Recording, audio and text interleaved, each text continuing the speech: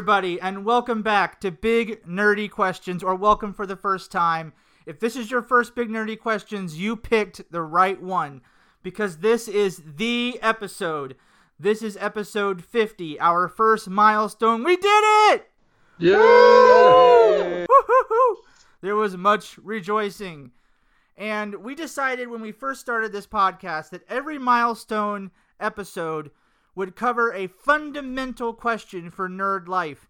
And since I happen to be the proprietor of Big Nerdy Questions and Trek is my first nerd love, I had to go with the fundamental question of nerd life for Trekkers.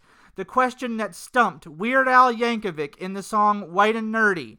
The only question he ever thought was hard was, did he like Kirk or did he like Picard?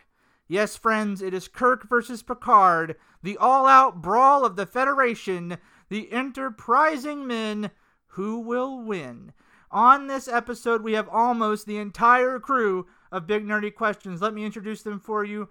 First, we have JP. Welcome back, JP. Hey, man, I'm just glad to have made it this far with you. We have Ed. Welcome, Ed. Thank you very much. It's an honor to be here. We have special guest, my sister, Sarah. Hi, happy to be here too. We have the original two founding members of Big Nerdy Questions with me.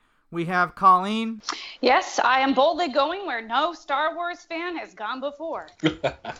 And we have my intrepid co-host and partner in Killing the Gungans. We have Matt. I just want to know when you guys started calling yourselves Trekkers, because last time I checked it was Trekkies. Or it's the hipster version of Trekkie.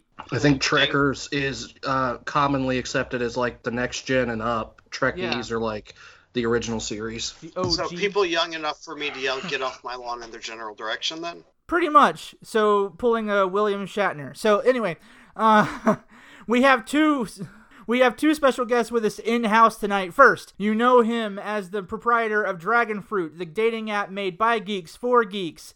He joined us before telling us relationship lessons from Star Wars, and now he's here to tell us who's more compatible with being a captain. Ori, welcome back to Big Nerdy Questions. Thank you very much for having me. Genuinely flattered for this milestone. Really, thank you very much. Of course, we'd love to have you back. And welcome back the man who wrote the Outbreak novel of the year, Outbreak Mutiny. From the novel comics, Jay Sandlin, welcome back to Big Nerdy Questions. Hey, glad to be back. Thank you. And we will also have a special appearance via hailing frequencies from our friends at the Replicated Hat podcast later tonight. I also want to shout out to our members who aren't here, Rachel and to Callie. And I also want to shout out to Rick from Starbase 66. He could not be here because of Hurricane Irma. Our thoughts are with you, my friend. And now it's time we need that weather net from Star Trek. Yeah, no kidding. Without any further ado, Matt, who is our sponsor, aside from Dragonfruit, for this amazing 50th episode? Well, Josh, truly appropriate to the theme, tonight's episode could only be brought to us by Gene Roddenberry. Very nice. Gene Roddenberry. Let's face it, he's the reason we're here. Yeah, and he is one of the four men on the Mount Rushmore of television, as JP led us through that discussion earlier this season. So I would think that Roddenberry is a good pick. JP, since you're our TV guy, what are your quick thoughts on Roddenberry? Roddenberry is one of the greatest sci-fi minds that ever existed, and I don't know what more I can add that we haven't already said. Good point. So thank you, Gene Roddenberry. As his host's privilege, I'm going to make the Big Nerdy recommendation for the 50th episode, and I'm going to recommend the very first podcast I ever listened to that got me into thinking about podcasting. It's from the Simply Syndicated Federation of Podcasts, and it's called Make It So, a Star Trek podcast. Richard Smith, along with some various co-hosts over the years, took us through various Trek topics. Some of them were quite interesting and enlightening. Others were just flat out hilarious.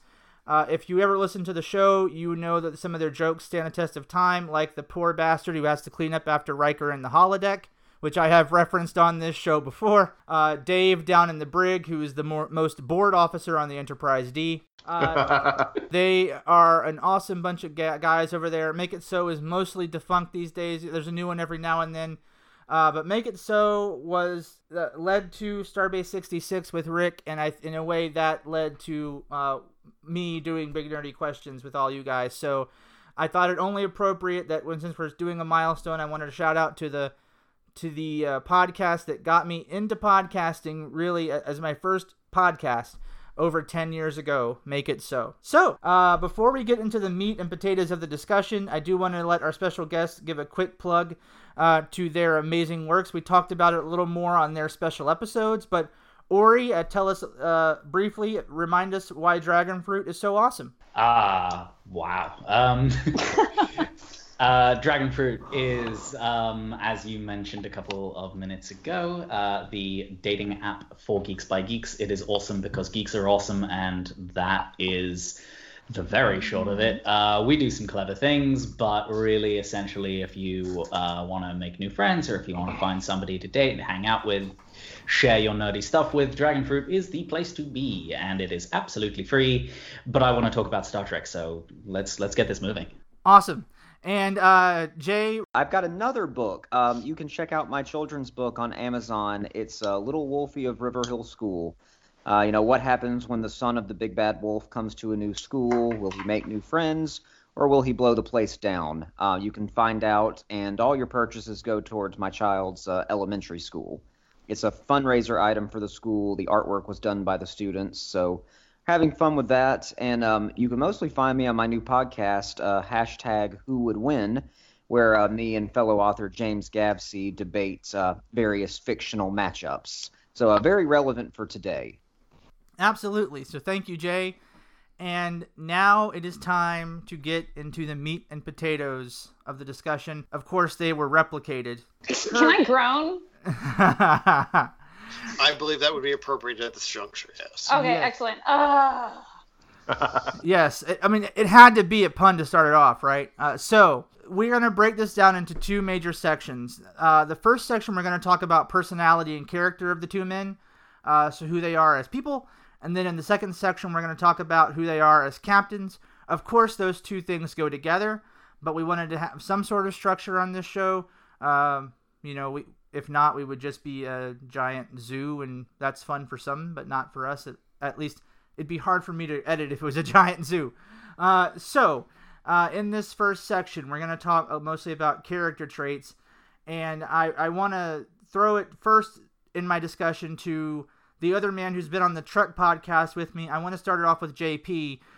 When you think of Kirk and Picard and their defining traits that make them differ, what do you go to first? What do I go to first? Like when you think of what makes Kirk and Picard different as men, what the character traits? I think the first big difference that stands out is, oh man, that's a good question, Josh. That's why I'm asking the questions. If Yeah. I may interject just really quickly, Please. what just comes to my mind is like that song from Katy Perry, "You're hot, then you're cold, you're nasty, then you're no." Like they're total Yeah. opposite. Exactly. They are too different for there to be any one thing that distinguishes them. Picard is much older than Kirk in most of the series runs. Picard has a very by the rules type command style, whereas Kirk is much more of an outside the box thinker. They are pretty much complete and total opposites in every possible way, and I think that's why there's always such an ongoing debate on which one is better. I think that's a good segue to Ori. 'Cause you deal with compatibility. Would you consider these two men polar opposites? In a lot of ways, but I think that they had enough character development, each of them, that they always seem to rise to the occasion. They fit whatever the circumstances require. So if you the way that I look at it is that Kirk is a doer and Picard is a thinker, and that's a nice easy way to separate the two. But you can't say that Picard never did. You can't say that Kirk never thought. So polar opposites, I wouldn't think so. And I think that there are certain qualities and certain diversity of abilities that qualifies you as a starship captain to begin with. I mean, Starfleet doesn't just make anybody captain. Or else we'd have Captain Harry Mudd. Well, we might in the new series. Rainn Wilson could be a good captain, but we'll see that in a minute. Ed, I want to bring you in here because you've talked a lot about character development, and that's really important to you in a lot of things. And Ori mentioned that. So, what do you think about you first met Kirk through the reboots? So, specifically talking with Kirk, what do you think about his development as a flyboy to starship captain? Just within context of the reboots, or are you talking about overall?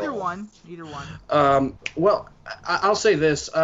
It seems like the Kirk in the new films actually had a little bit of a character arc, whereas, and you can correct me if I'm wrong, the Kirk within the context of the original series didn't have so much of one.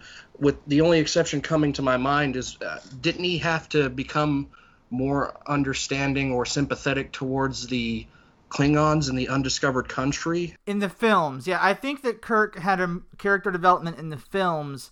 I think in the series, he may have had moments in episode to episode, but I wouldn't necessarily say that his behavior changed all that much week to week. But that wasn't the nature of the show of television back then, I don't think. Episodic, it's you end up at the same place you started at almost in those kind of shows.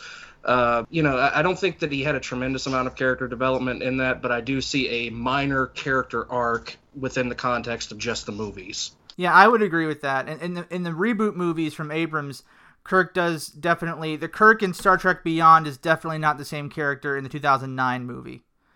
They've definitely developed him. And I think what he is in Beyond is closest to what we've gotten so far to what he was in the original series, with a little bit less emphasis on finding the green women. I don't know if I don't. Well, he did have a green woman moment in the first film, but that was it. Exactly, but not in the third one, if that means anything. And let me ask you this. I know you've kind of talked at length of what you've thought about the movies as a whole. What do you think of Pine as Kirk in general? I don't have a problem with it. I think that he's actually a pretty good depiction of that role, especially as it was written in the modern context. And let me make clear again, I don't think they're bad films, I just think they're not Trek. I think they're Star Wars with a Star Trek skin. Star Trek Beyond is the least offending of the three in that sense, because it is dealing with a new culture, and I did like that very much. And we shall see with the fourth one and with Star Trek Discovery if the franchise is steering back toward more of its roots. But again, they're not bad films, and the way they wrote Kirk, I think that Chris Pine was a good choice. I think I read something where Chris Pratt also auditioned for the role. Weird. And it's kind of hard to imagine if he would have gotten that, because obviously I don't think he could have been in that franchise and Jurassic World and Guardians of the Galaxy. So that would have changed some things a little bit. But it's interesting to think about what he could have done in that role. But I think Chris Pine is the right fit. Yeah, I totally agree with that characterization for the reboot films. I think Chris Pine does a really great job at being Kirk. And I'll be first to admit that I'm not the biggest fan of Kirk, and so I have to give some props to Pine too, because I hated him. Like, I think he was the douchebaggy kind of form of Kirk in the movie, but at the same time, like, I could still respect him. So I think he played that part well. Yeah, absolutely. I think so. And I want to turn it now to Jay. We just talked about Kirk's character development. I'm listening, and what I want to throw in, since I'm only hearing about differences between the two, how are they similar? And I would bring up a few key points. They are very similar in that both Kirk and Picard are captains who will take risks. Yes. Yes. I would point to Star Trek Generations when Kirk said to I can't remember the character's name, but he's Ferris Bueller's best friend Cameron, who becomes a captain in Starfleet. Yes. Yeah. And he says risk is a part of sitting in the chair. And then Picard kind of says the same thing in the episode A Matter of Time, when he's meeting with the con man from the supposed future. Yes. So they're both willing to take risks, and they're also both willing to break the rules namely the Prime Directive. I don't know who has more violations of the Prime Directive, but Picard and Kirk are both pretty close. Namely, the most notable would be, who watches the Watchers with Picard. And also, Insurrection, but Insurrection's a weird case. Yeah, because it turned out they technically weren't. They weren't. No, they weren't. No, but they in weren't. Who Watches the Watchers with the Proto-Vulcans, he was totally, Picard now, was willing to break the Prime Directive when he thought it was for the right reason. He disobeyed the letter of the law for what he thought was the spirit. Yeah, yeah. Are we pitting That them would be, against each other, or are we talking about weaknesses against each other? Just like, I think the Replicated Hat, one of the things they talked about was like drink a beer ability with, so their demeanor... Well, if you're going to drink a beer with somebody, it's got to be Kirk. Probably. If you're going to a wine tasting, it's got to be Picard. I firmly disagree. There is a man Because- that I would like to have a cup of tea with. And if you're going for coffee, you go with Janeway. Well, here's the thing. If you go for a pint with Picard, there is a middling to fair chance that freaking Gandalf shows up. That's true. That is very true. You have potential to cross the streams. And don't cross the streams. But I think that both of these men would cross the streams, and I think Kirk has done it literally in several scenes. But we won't go there on this episode. I want to bring in Sarah for a minute. You watched more Next Generation. So when you think of Picard as a guy, what are your defining traits you think of Picard? I think of him as pretty impulsive, really. I mean, I know he does think, but I think what other people have said before me are things I would agree with. I think he's more of a man of action. I think of Picard as more of someone who thinks things out and tries to negotiate with words more than action. And I think of Kirk as someone who is more willing to kind of dive right into things and maybe think about it, but not as much as Picard would. Yeah, I mean, when I think of Picard, I do think of strategy, absolutely. And I think one of the telling things that differs them, and this also goes with how they wrote the show, Kirk always is on the away team in the middle of the action. Picard is very rarely on the away team.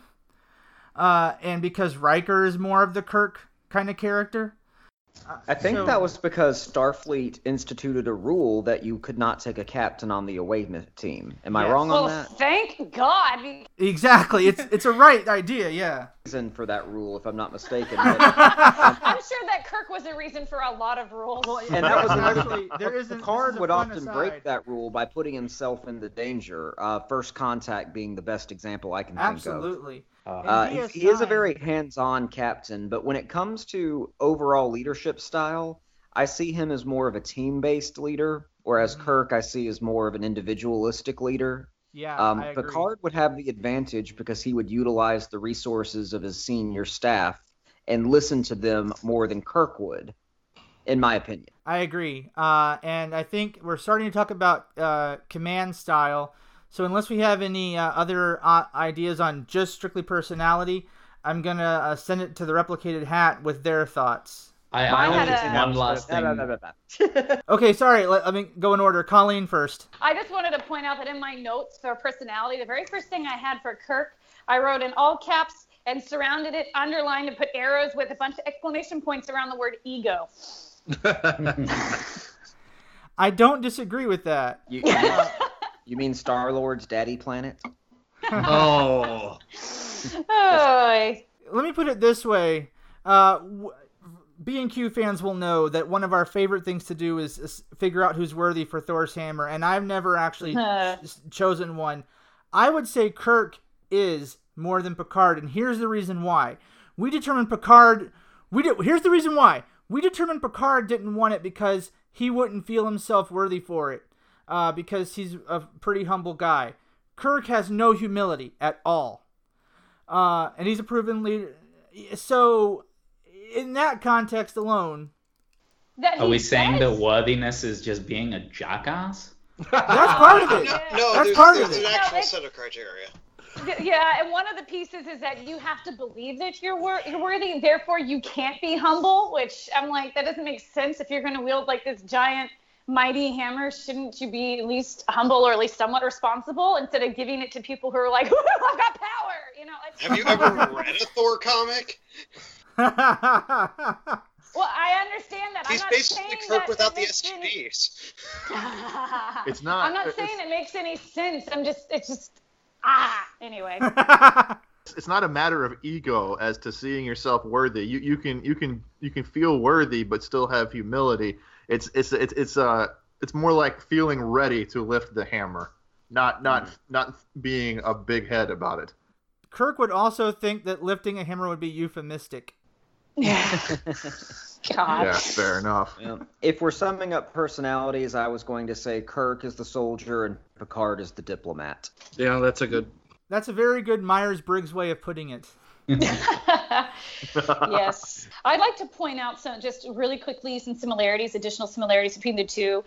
They're both capable of making, quick decisions, acting on that decision, and then having to readjust if necessary. But they also, I think both of them highly value their crew, even sometimes over the mission. So I think so. Especially when I'm thinking about Kirk, and this goes back to like the idea about maybe is he humble, is he not, or whatever. I think he does, like, if he perceives himself as like failing, or people getting maybe hurt unnecessarily because of decisions that he's made, he does feel guilt over that. So there's like the less douchebaggy aspect of Kirk. But that's all you're going to get from me on him. Hashtag less douchebaggery. I think Kirk kind of matured into that, though, because there was a huge period in between. I mean, you say a sense of responsibility, and I definitely remember that episode. I think it was like episode 3 in the first season or something, where one of his crewmen becomes some kind of god. And they need to abandon him on the planet because he's too powerful and he turns evil, and it's Where No Man Has Gone Before. It's actually the second pilot. There you Kirk's go. Okay. pilot, yeah, but it was aired number 3, but it was Kirk's first episode filmed. Okay, well, he had to deal with a god in the very first episode. Very first episode, and the other than the styrofoam rocks, the thing that stands out to me from that episode was that he took the time to actually have emotions, and the guy was his friend, and he tried to talk him down, and there was a clear inner conflict where he felt the responsibility, and then there was 3 seasons of none of that. And I think when Kirk entered his 50s and we were in the movie territory after the motion picture and beyond, we got a much more mature version of him. So I think he grew into that character, but it definitely wasn't what, not as a captain. That was, when he was an admiral and beyond. I will say in the movies, in Star Trek the Motion Picture, I think that V'ger has the most character development of anybody. Didn't Kirk in one of the movies, he did something stupid and then he got demoted from being an admiral to something else? Yes. So long story short, it's basically 2, 3, and 4 together. In the third film, he steals the Enterprise from Space Dock to go rescue Kirk, who's been resurrected Spock, who's been resurrected on the Genesis planet. And then while at the Genesis planet, he self-destructs the Enterprise. However, he saves Spock, and then he saves Earth with the freaking humpback whales. So he's demoted from Admiral to Captain, but they give him the Enterprise B, the Aristocats. Okay. So, first of all, I would like to point out that the technical or the correct nautical term would be commandeered the Enterprise. That is true. They were space pirates, literally. Yeah. Secondly, they gave him the ship he just blew up. Played by Bill Shatner. Anyway, so what was that we were just saying about Kirk learning responsibility? Well, he put his crew over his mission. Ed, I know you have something else you want to mention. Just based on personality, Kirk historically is very, his emotions right on the surface, and he's very, when he gets angry, it's split second, and he's always a man of action, you would say. And so many times through the movies and the original TV show, from what I've seen, he's real quick to get angry. I think that contrasts so heavily with Picard because he's such a peaceful and, as was said earlier, diplomatic man. So when Picard gets angry, it's so much more effective to me, just storytelling-wise, when a peaceful man gets angry, as opposed to Kirk, who gets angry quite often. Well, there's that old adage that if a person is yelling all the time, you can know they're upset, but you know they're truly angry when they're silent. Yes. I'm going to drop in a Doctor Who reference and say the demons run when a good man goes to war. Yes. Yes, well done. And of course, hat tip to the Star Trek Doctor Who crossover comics, where we had actually saw that happening. So before we get into the command style and specific exploits of the two... I had one last thing. Sorry, please, one last thing. Sorry. One last thing. I'm sorry. I wouldn't forgive myself if I didn't get this out. Apparently I'm sitting here as like a relationship expert. I think that's laughable, but whatever. It is my professional assessment that these two men would not get along. I agree. I think if they ever had to work together, they would tolerate one another, but they would probably want to like throttle each other. That's what we saw in Generations. They kind of just tolerated each other. Yeah, I don't think we got enough real screen time to see that one play out. I mean, if they had a drink on 10 Forward, it would not be good. No. Kirk would try to date Guinan. I think it would turn into the Star Trek version of Avengers Civil War. Mm-hmm. Cruz would take sides. Kirk would go to 10 Forward, get drunk on Synthahals, and start asking Guinan to do a fan dance. So the equivalent of bringing in Spider-Man would be a temporal shift and getting Archer involved somehow. Yeah, probably. What about Captain Archer or Sterling Archer, the secret agent? Well, that would be funnier, but Captain Archer was where I was going. I would rather have a beer with Sterling Archer, personally. I think Kirk would bring T'Pol and Hoshi forward. Who are we kidding? Yeah, that's right. I mean, let's just mirror Hoshi specifically, but to be fair. So anything else on personality? Just like Picard's head, we're empty. So we are now going to transition to the replicated hat.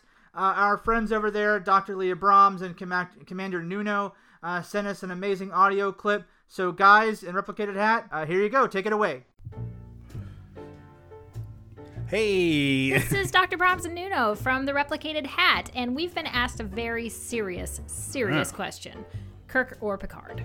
Yes. So we thought we'd go from the bottom up. Yeah, I think there's a lot of fine points in each of these captains. We can't really just choose all willy-nilly because that would be irresponsible.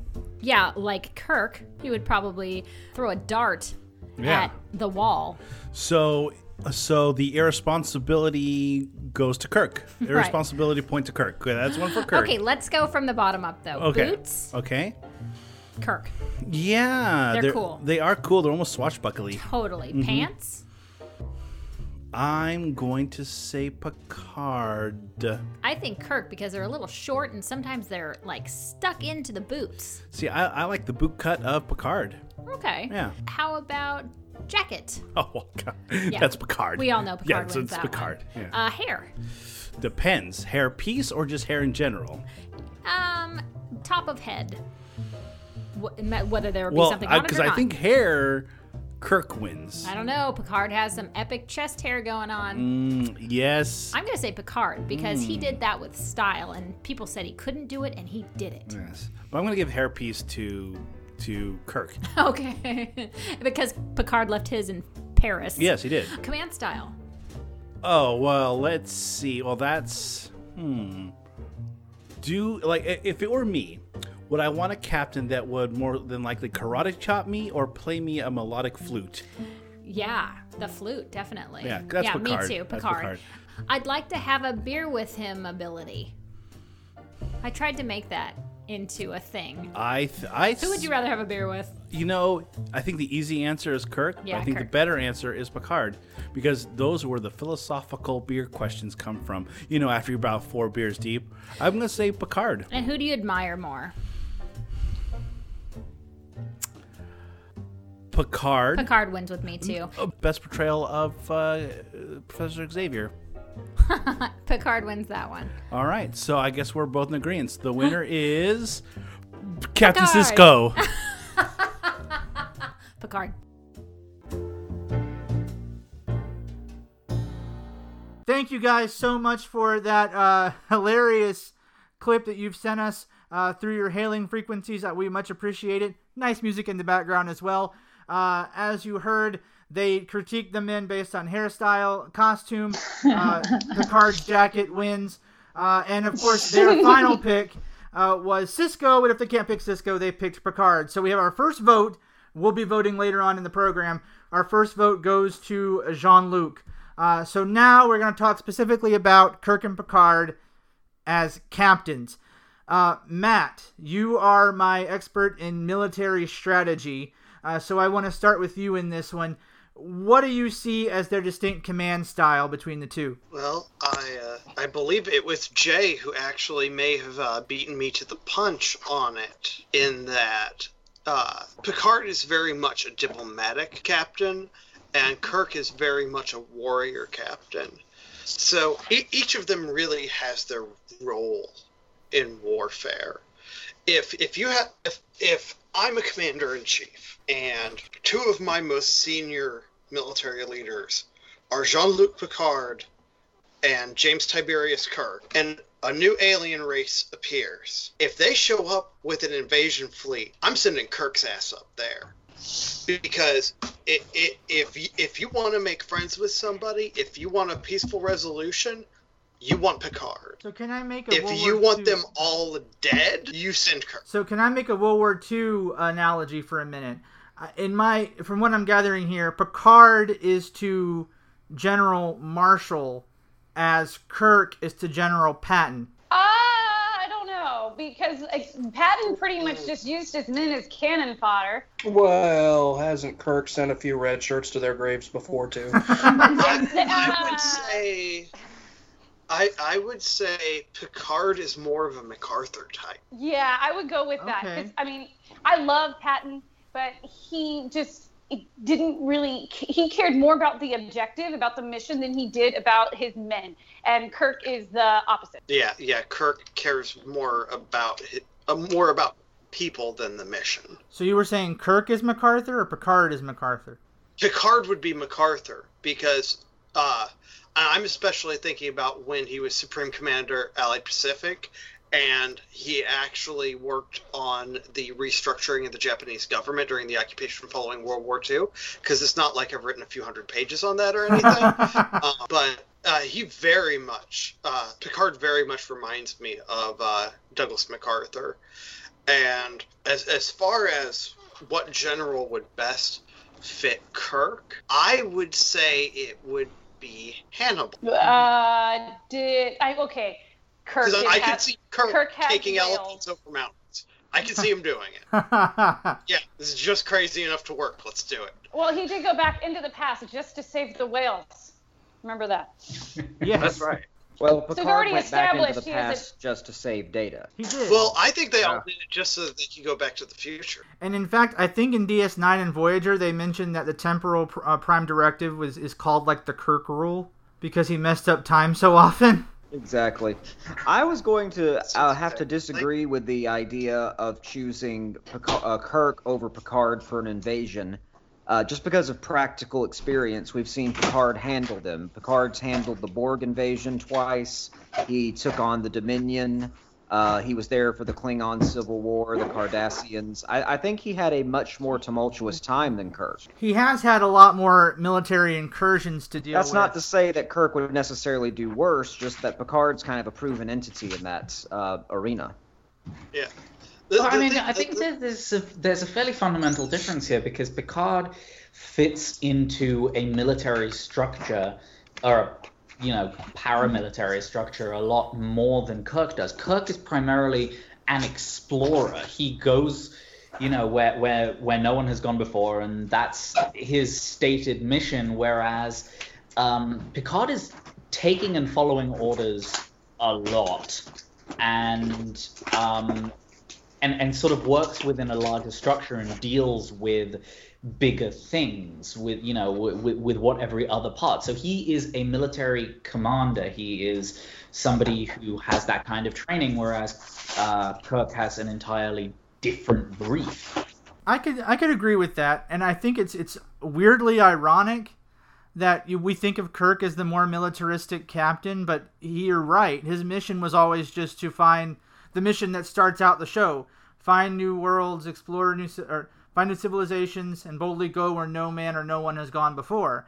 Whereas Captain Picard's missions are usually much more clear-cut. So maybe like with Picard is like he's out there to try to prevent another war from happening, whereas Kirk was like, yeah, let's see what I've got my stick. This is an anthill. Let's see what happens. Which he did do in Arena when he beat the Gorn. So that's actually, what is their most badass moment? In my head, for Kirk, it's either Arena or Wrath of Khan. For Picard, it's either when he goes Die Hard in Starship Mine or First Contact. But what do you guys think of when you think of the most badass moment of these captains? And I'll start with Jay. You took both of mine. I was thinking exactly the same thing. But I'll add in probably in the Sins of the Father storyline when the Klingons are kind of trying to bully him. And they mention, that he's old and he's weak. And he just looks a Klingon warrior in the eye and says, you may test that theory at your leisure. So it's all like, he's still got his personality. He's got his diplomatic behavior, but he's showing he's got a backbone as well. Also, he took a knife in the back from a Nausicaan. That's got to count for something. That was my ace in the hole. Oh, that was my secret Ori. weapon. It was the I'll let Nausicaan story. Ori, go ahead and expand a little bit on the Nausicaan story, if you will. Well, I mean, it's just it's one of those moments where we are reminded that Picard is a fairly complex character who has had a real past and a real sort of developed story way before we meet him. That, when he was in Starfleet, when he was a cadet, he went into a bar, got into a bar fight with a guy with an alien twice his size, and was stabbed through the chest with a giant sword. I mean, that is Kirk all over, and that's why I think that generally, my preference personally is Picard. I guess we're jumping to the end, because like there are so many layers to this guy, and he has experienced it all and lived through it all and developed into what he is, and that was the product of thinking and learning. And yeah, I don't know. It's occasionally mentioned throughout the series that he has an artificial heart. The guy is a freaking cyborg, and he has that heart because he got into a bar fight as basically as a teenager, and I really think that stands up in terms of badassery. But I have to say, even with an artificial heart, Picard too could find love on Dragonfruit. I'm just saying, he could. Matt, when you think of badass moments, where do you go? I mean, there's the ever classic, I can't remember what species the alien was that Kirk had the fight on the rocks with, and he just like karate chops him in the neck. The Gorn, yes. That was the Gorn fight? Yes. I mean, that's like the giant, iconic Star Trek. The giant reptile, yeah. Kirk, shirtless, makes gunpowder out of the elements, and smart, very smart. And then he blows him up, and then a god comes in and is like, "No, stop fighting, you little creatures!" No. Yeah, but I have to give up the biggest, most badass moment between those two captains actually to Picard, because when he actually resisted assimilation, who besides Picard has come back from being assimilated by the freaking Borg? That's They're on a very small handful in Voyager, but Picard was the first, and he was able, while assimilated, to fight it off enough to give Data the code word sleep. Oh, yeah. So, well done, Jean-Luc. You're right. I don't even think anyone in Voyager did that. There was always an angle as to how they were able to resist the collective.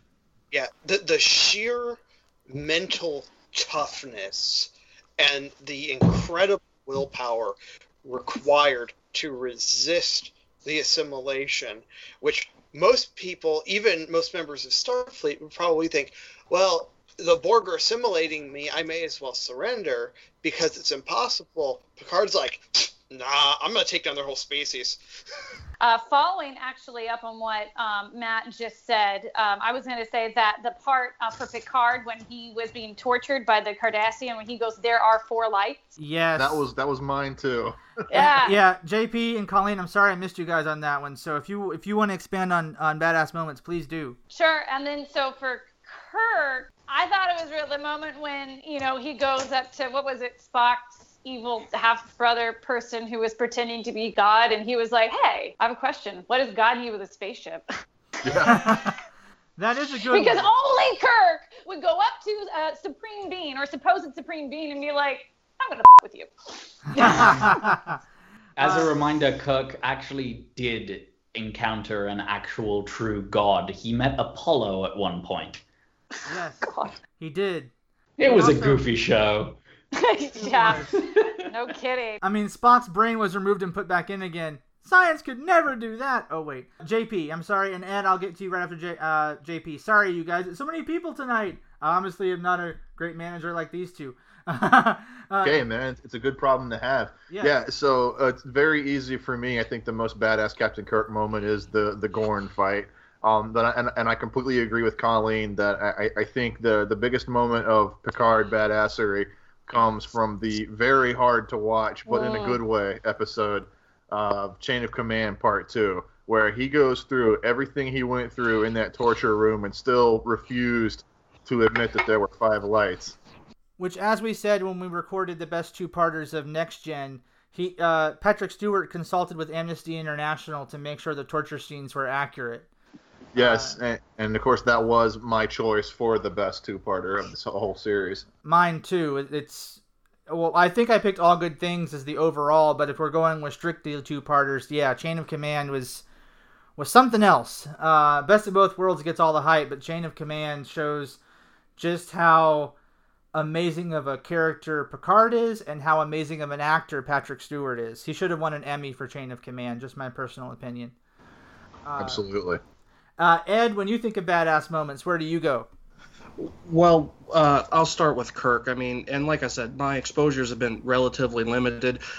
So I would say that pretty much the entire Wrath of Khan film, I thought Kirk was a badass. Mm-hmm. But, if we want to go new Trek, the films, and I know it kind of diminishes what happened, and I know it's already been done before, but when he sacrificed himself kind of like Spock did, I thought that was also a pretty badass moment as well.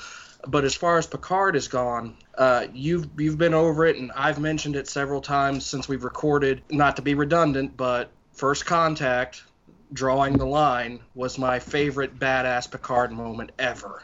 The line must be drawn here, no further. Yes. Smash. Granted, it's a Captain Ahab moment, but it is badass. I didn't say it was overly rational. I just said it was badass. Oh yeah, it definitely was not him at his best, but it is probably the greatest quote from any of the Next Generation films for sure. And I think that First Contact might actually be my favorite Trek film out of all the ones I've seen.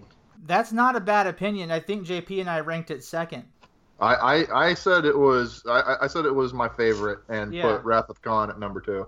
Yeah, I mean, I go back and forth. I like Star Trek Saves the Whales because it's just so damn funny. It is funny. I like that one too. Absolutely. That was my number 3, by the way, Colleen. There are your nuclear vessels. Vessels. Wessels. Where are the nuclear vessels? Vessels. Yeah, it's like been this Russian running around in the middle of Cold War America asking for nuclear one. I love it.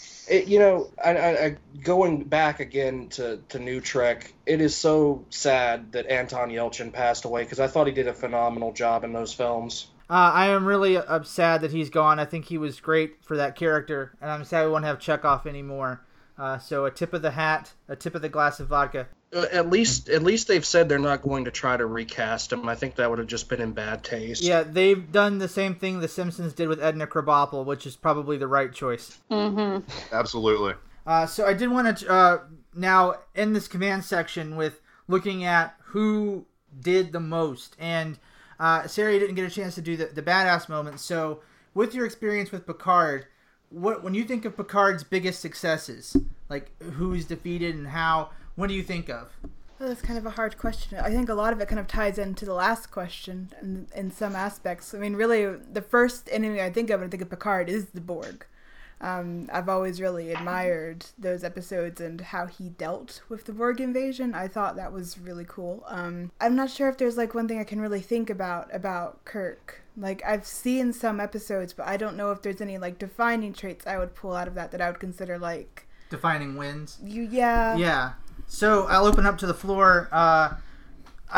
When you guys think of defining successes for these two men, where do you go first? I guess I'll start with JP so that we'll have some order. JP, when you think of defining success, like this is this man's a hallmark success story, not necessarily badass, but what he did to rule the day, or which villain was the hardest to defeat, where do you go? Well, again, this is a really tough one because of how different they are. But I would say when I look at the hallmark successes of Picard, two of them come to mind. His ability to overcome the Borg, of course, but then no one has talked about this yet. That poor man has to deal with Q for 7 seasons. Yes, I was going to bring up I try not to think about that. Q was my favorite in the whole show. Well, okay. He's the greatest adversary. I'm not going to call him a villain, but he's definitely the greatest adversary that Picard ever had. Hands down. At least he didn't have to deal with the sexual advances of Q like Janeway did. Oh, yes. I would pay to see that, though. Don't worry, there's slash fiction for that. Or like 7 of 9 had to deal with the advances of Q's teenage son. Let's not forget that episode. Oh, Voyager, you and your silly ways. You know, Q would be fun to see, like, have a versus Q versus, like Doctor Strange. I want to see Q versus Thanos. Q wins. Ooh, that would be a good one, too. Yeah, the problem with putting X against Q is that it's Q. He's basically God. I think you'd have to put him up against, like, Dr. Manhattan or the Spectre, maybe. I would say Thanos with the Infinity Gauntlet, with all the gems, could take him. Because then, easily. He's literally God. But... Well, what about, like, Scarlet Witch when she's not completely nerfed? No. You don't think so? She has... I don't want to go too much further in this, though, because I think, Jay, we're taking your entire episodes from you down the road. No, this is good stuff for hashtag Who Would Win. I hope you guys check out our shameless plug. Our most recent episode is on now with Ultron versus Cyborg. Some versions of Ultron could probably go with Q. But for the question on the table, I was going to agree with the Borg and just add an amendment to that saving or stopping the Borg saved the Alpha Quadrant, not just Earth. Yes. And I don't think Kirk has ever done anything more than just saving, a planet at a time. Has he ever saved the quadrants? Just a planet. Well, I have to say, he saved the universe. There's one episode where there's one pilot who's matter and one is antimatter. And if he lets them into the same universe at the same time, the whole universe will implode on itself. So he has to get the two men to fight continuously in their own private hell with no end. So in that episode, he kind of did save everything, but he didn't really do it. It was the antimatter version of the pilot who was good. Right. So there is that, but other than that, I would agree with that assessment. I think I have another when I think of Kirk's crowning success, though he did technically save the universe in that episode, I think the biggest crowning success when I look at what gives Kirk merit as the superior captain, I just look at how he handled the events of Star Trek 2, 3, and 4. That whole story, I think, is his crowning moment as a captain of the Enterprise. I would even extend it into Star Trek 6 as well, because he had the ability to overcome prejudice. He also overcame incarceration. and he ended up being in favor of a peace treaty that lasted through most of the Next Gen timeline. That is an equally good argument. For me, again, it's the Borg for Picard and for Kirk. It's got to be when he saves the whales. Save the whales, save the future. Exactly. And Ori, I don't want to leave you out of this one. Ori, I know you have some stuff to say on this one. The measure of success is got to be, in terms of difficulty as well as impact. And I still don't quite understand how Picard managed unification. That's what stands out for me. I think that was an incredible piece of diplomacy, and basically did the impossible. He brought the Romulans in from being the perennial enemy of the Federation, and he reunified them with the Vulcans. And I mean, yes, that was a Spock story, a sort of partially Spock storyline, which was kind of weird in the middle of next gen. But I mean, that is one hell of an achievement to even communicate with the Romulans in the first place, let alone actually achieve anything there. Yeah, absolutely. We've forgotten Picard's most astounding accomplishment, that his reputation survived Nemesis. Wow. Just I need to chime in on this one for Picard and Kirk. Kirk's biggest accomplishment, I think, maybe was Undiscovered Country. I agree with you, JP, that it's those 2 and 3 and 4 together. In the series, you could argue there's a bunch, but actually the episode Ori mentioned earlier, Where No Man Has Gone Before, the ability of Kirk to recognize that he's going to have to defeat his best friend for the sake of both the Enterprise and the galaxy, and successfully defeating a demigod, which, as Hades could tell you, is very difficult to do. That was well done. And of course, defeating Khan is good, although you could argue that what he did in Space Seed allowed Khan to come back and do his bidding. So you can make a case either way. With Picard, I have to give an honorable mention to the fact that he was able to withstand the advances of Lwaxana Troi. Really? Yeah. For all those years. You would have just given it up, huh? Well, I mean, the patience that man had with Miss Troi, from the house of Beta Z. Right. I think what he's trying to say in so many words is that it's astounding that Lwaxana Troi survived the advances of Lwaxana Troi. Precisely, indeed. Yeah.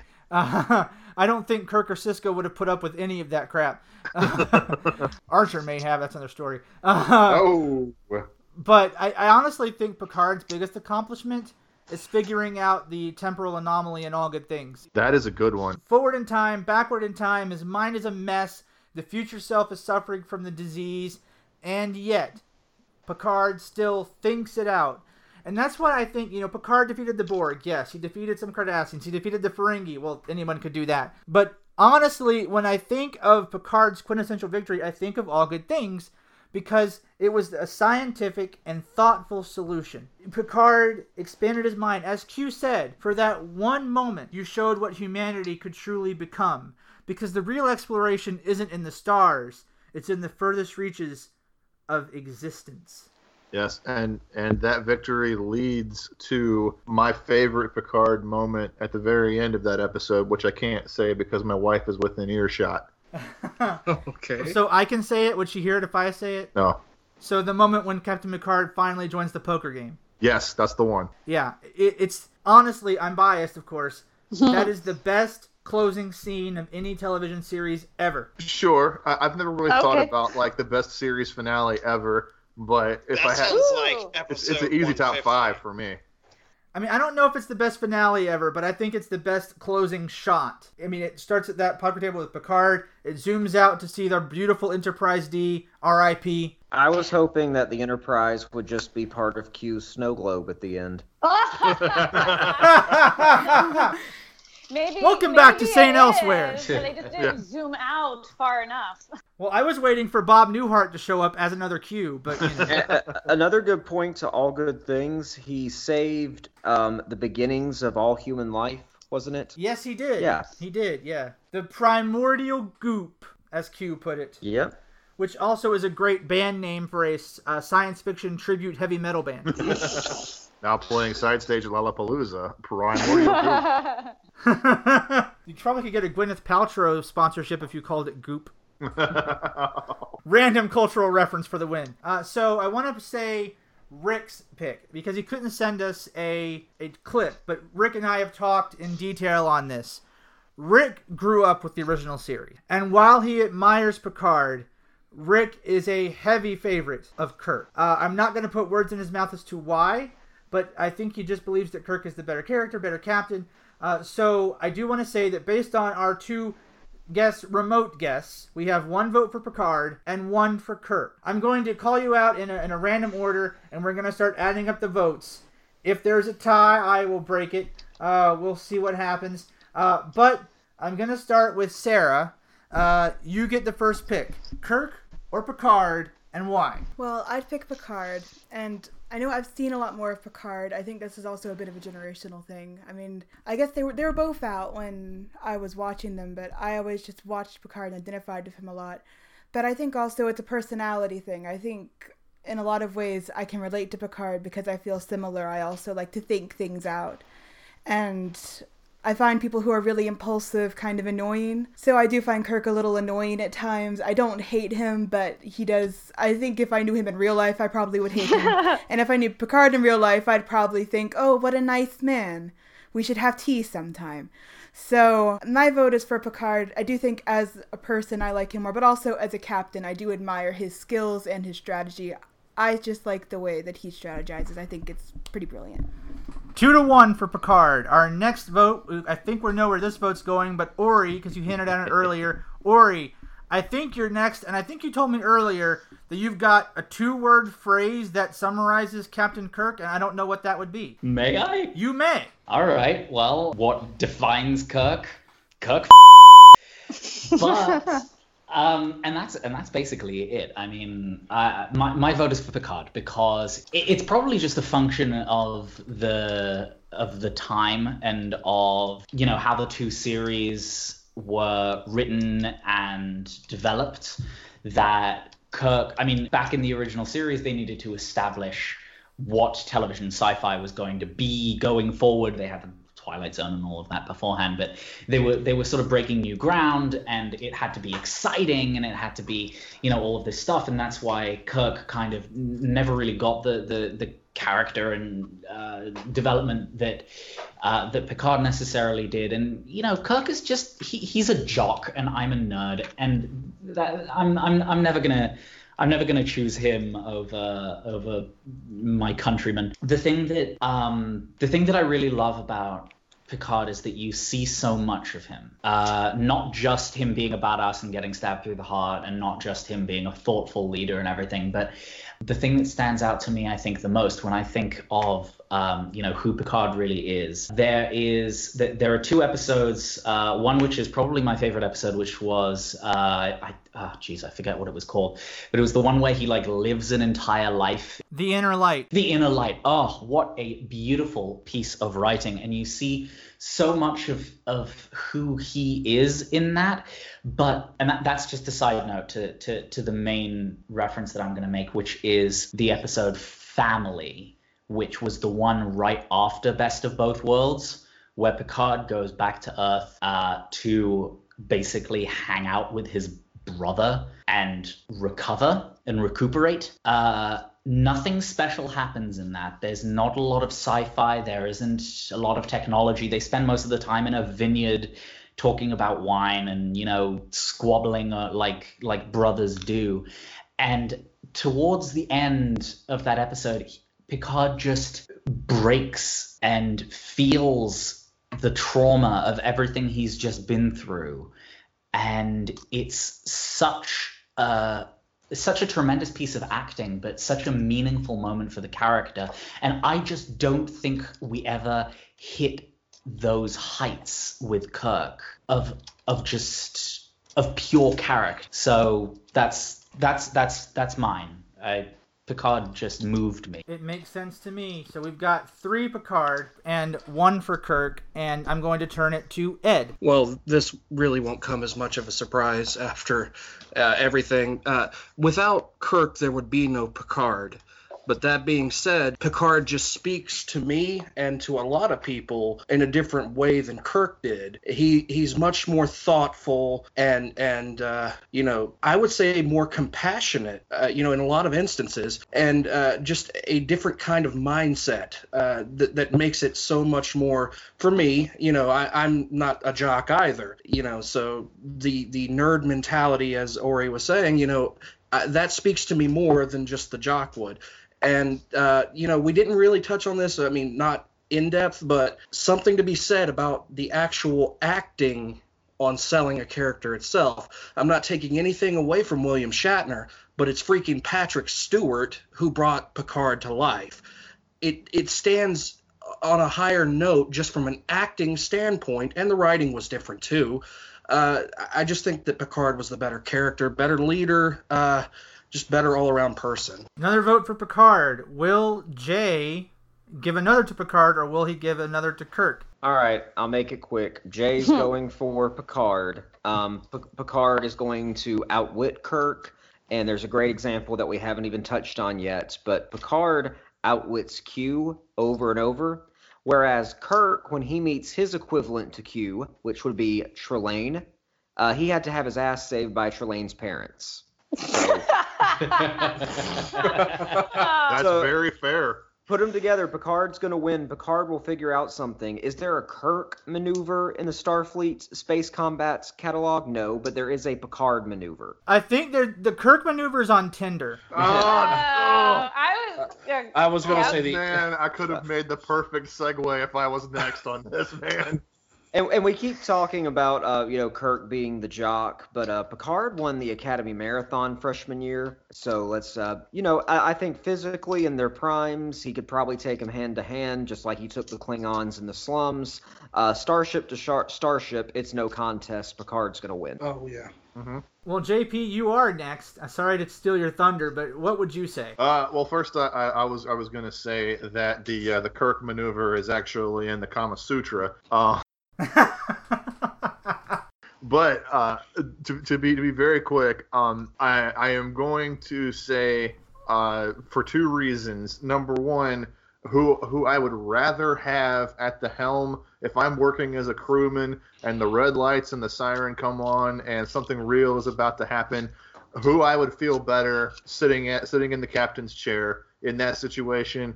Definitely Captain Picard. But to expand on that further, and to actually put myself and B and Q out there and try to give a more objective reason why I think Picard is the better captain, is because of what a non-Trekkie might think of when they hear the names Picard and Kirk. When you hear about Captain Picard, you think of the captain of the Enterprise, the guy that did all the cool stuff in the British accent. He also didn't he become cyborg or something? Yeah, that's pretty awesome. And then when non-Trekkies think about Captain Kirk, they always go back to the green women and Khan. And Khan. and they talk about how bad of an actor William Shatner is, but that's part of the magic of the original series, and I get that. But yeah, I have to go with Picard. And now finally to the 2 original members of B&Q with me from episode 1. I'll start with Colleen. So I'm not a Trekkie or a Trekker by any way you could possibly measure it. I have seen a few episodes of the original series, and I've seen more of the Next Generation because my dad watched it, so I watched that growing up. So that's my background, so you're aware. Although when I was in college, on my entry machine, it was the Star Trek theme anyway, to, boldly leave a message at the tone or whatever. But anyway. Oh, really? Never would have picked that one out from being on this podcast. So, as somebody who's Star Trek confused, when I think of Picard, this is what I think. I think bald head, British accent, and stone cold badass. When I think of Kirk, I roll my eyes and I go, oh. Oh my God. But at the same time, as far as Kirk goes, I do admire the fact that he is willing to take risks and to just push and to do what is necessary to accomplish X. I completely admire and respect that. And no matter how much he annoys the crap out of me. With Picard, I feel that he's like the mountain that does not move. And I admire him for that. And if I'm going to pick who I prefer, Kirk or Picard, I have to 100%. I have to go with Picard. Well played, well said, and awesome answering machine, by the way. It was amazing.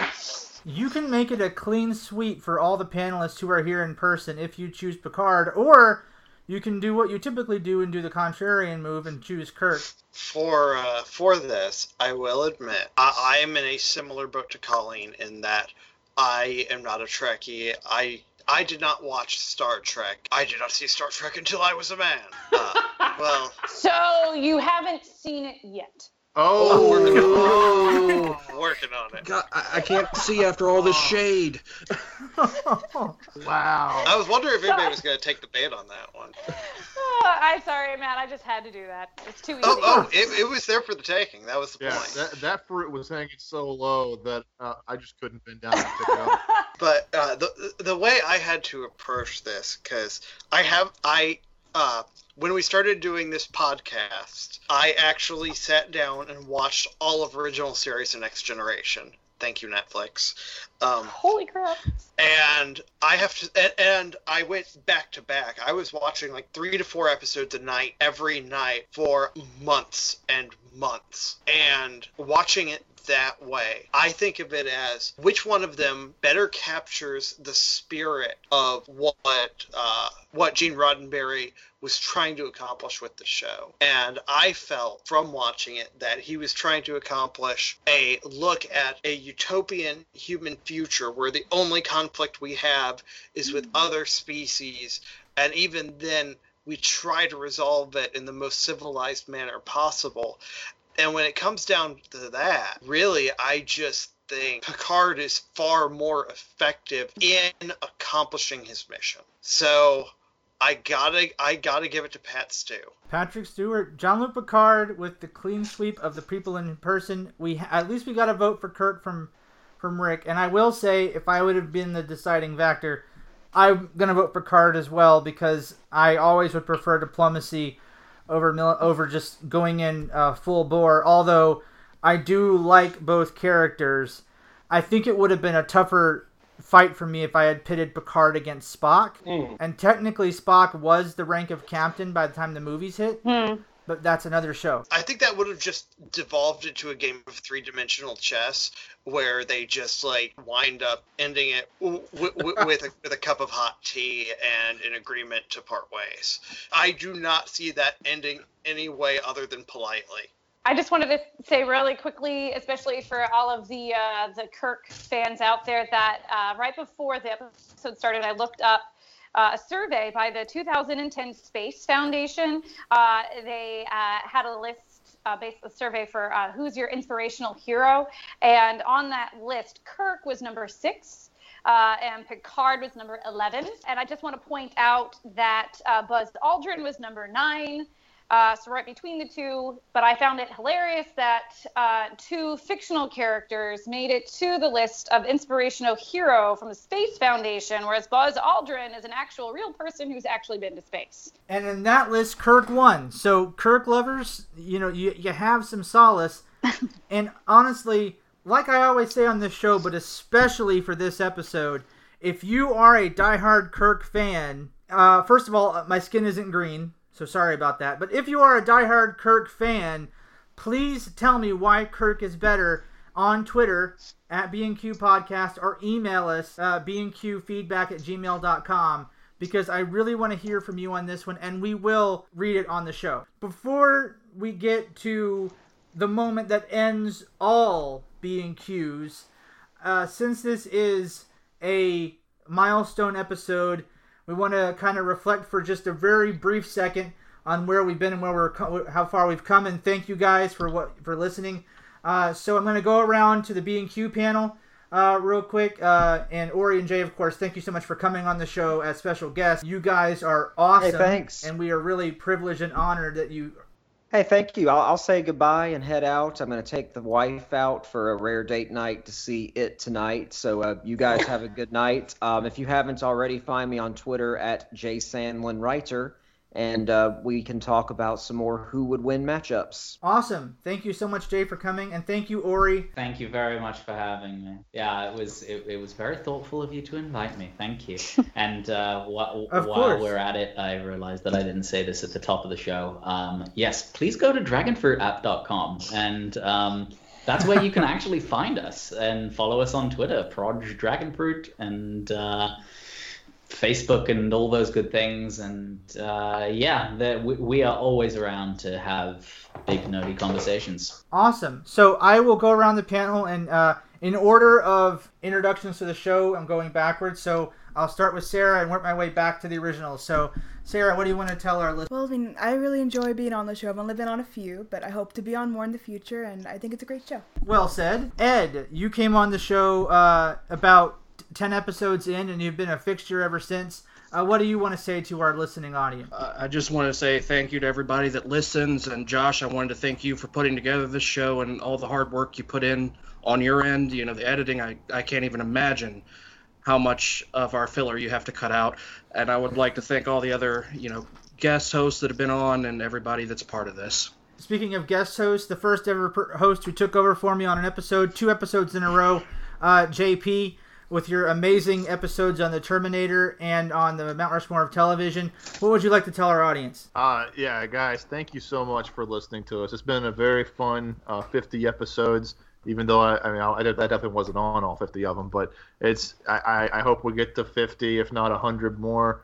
What this show means to me, this has been one of my best ways of unwinding after a long work day or after a long work week, just getting to sit here with my friends and talk about really fun topics has just been amazing for me. So thank you, Josh, for putting all this together, and thank you, listeners, for keeping us going. And to my OG partners in crime, I will give a behind-the-scenes look. B&Q was inspired by Colleen, Matt, and I used to all 3 work together. And we had discussions like this at work from time to time. The longest one being, would the Incredible Hulk be vulnerable to Superman if he was the invincible version, which lasted an hour and a half. We had these conversations like twice a day. We did. It was constant. So, Colleen, what would you like to tell our audience? Well, first, I'd just like to say, with great power, there must come great podcasting. And I feel that it's been a fun ride, and I want to thank all of our listeners, all on the internet, the entire world. Thanks for being with us and listening to our very strange rants. It's very interesting to think that our incredibly nerdy tangents have turned into this. But it's been a lot of fun, and I know we'll continue to have more fun on the show. And just as some final words, I have to say it for the theme of the episode: 5-card stud, nothing wild, and the sky's the limit. Well done, Colleen. I very much appreciate that.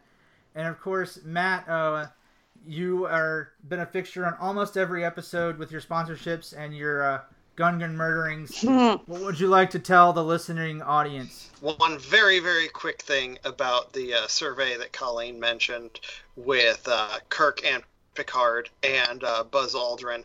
If it came down to the 3 of them, I think Buzz Aldrin would actually kick both of their asses. But to the topic at hand, if you had told me 18 months ago that I'd be recording the 50th episode of a podcast in which I was the co-host, I would have laughed at you and then slapped you in the face and told you to wake up. But these inane and pointless conversations that we've had all this time at work, and then we decided we should just start recording this to see if people want to listen to it, which is basically how it happened. It's been a lot of fun for us. It's probably been a lot of work for Josh.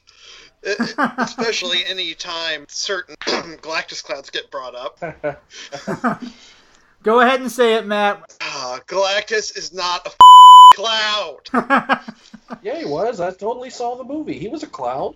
Take a shot, listeners. That you were waiting for it. We now have listeners on 6 of the 7 continents. So, Looking at you, McMurder Station. yeah, listeners out there, you know, if anybody has a boat and a dog sled and an MP3 player, download our episodes, get them onto Antarctica, get them down to the station, and just like take a little video of them listening to it so we can say we've been played on all 7 continents. Crap, And I then, can actually maybe just about pull that off. And what's next after that is going to be the ISS, everybody.